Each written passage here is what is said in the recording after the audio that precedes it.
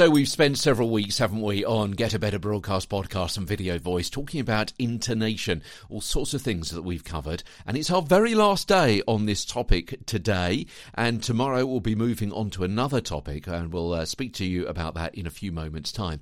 So just thought a summary of what we've looked at, what we've learnt, what we've talked about, the different examples and illustrations that we've had over the last several weeks. A common failing of script readers is banging out every, say, fifth word, like a beat on a drum when it comes to intonation, or banging out unimportant words, what I called grammar glue, that simply link a sentence together rather than the words which do the heavy lifting and explain the story.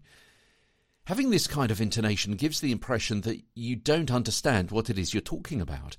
And of course, it's your job to explain it. That's literally why you're there. Intonation exists to bring out meaning, and to get the meaning over to someone else, you have to know it yourself first. So we lift by varying degrees the words and phrases that help make the story the story. To lift other words can at best confuse the listener, and at worst make you look foolish or land you in trouble. An example: the police chief says he wasn't speeding is a flat denial reported by an impartial newsreader. The police chief says he wasn't speeding suggests that you think he's lying. As I say in my seminars, use your inflection and intonation to extract the information from your stories with your voices.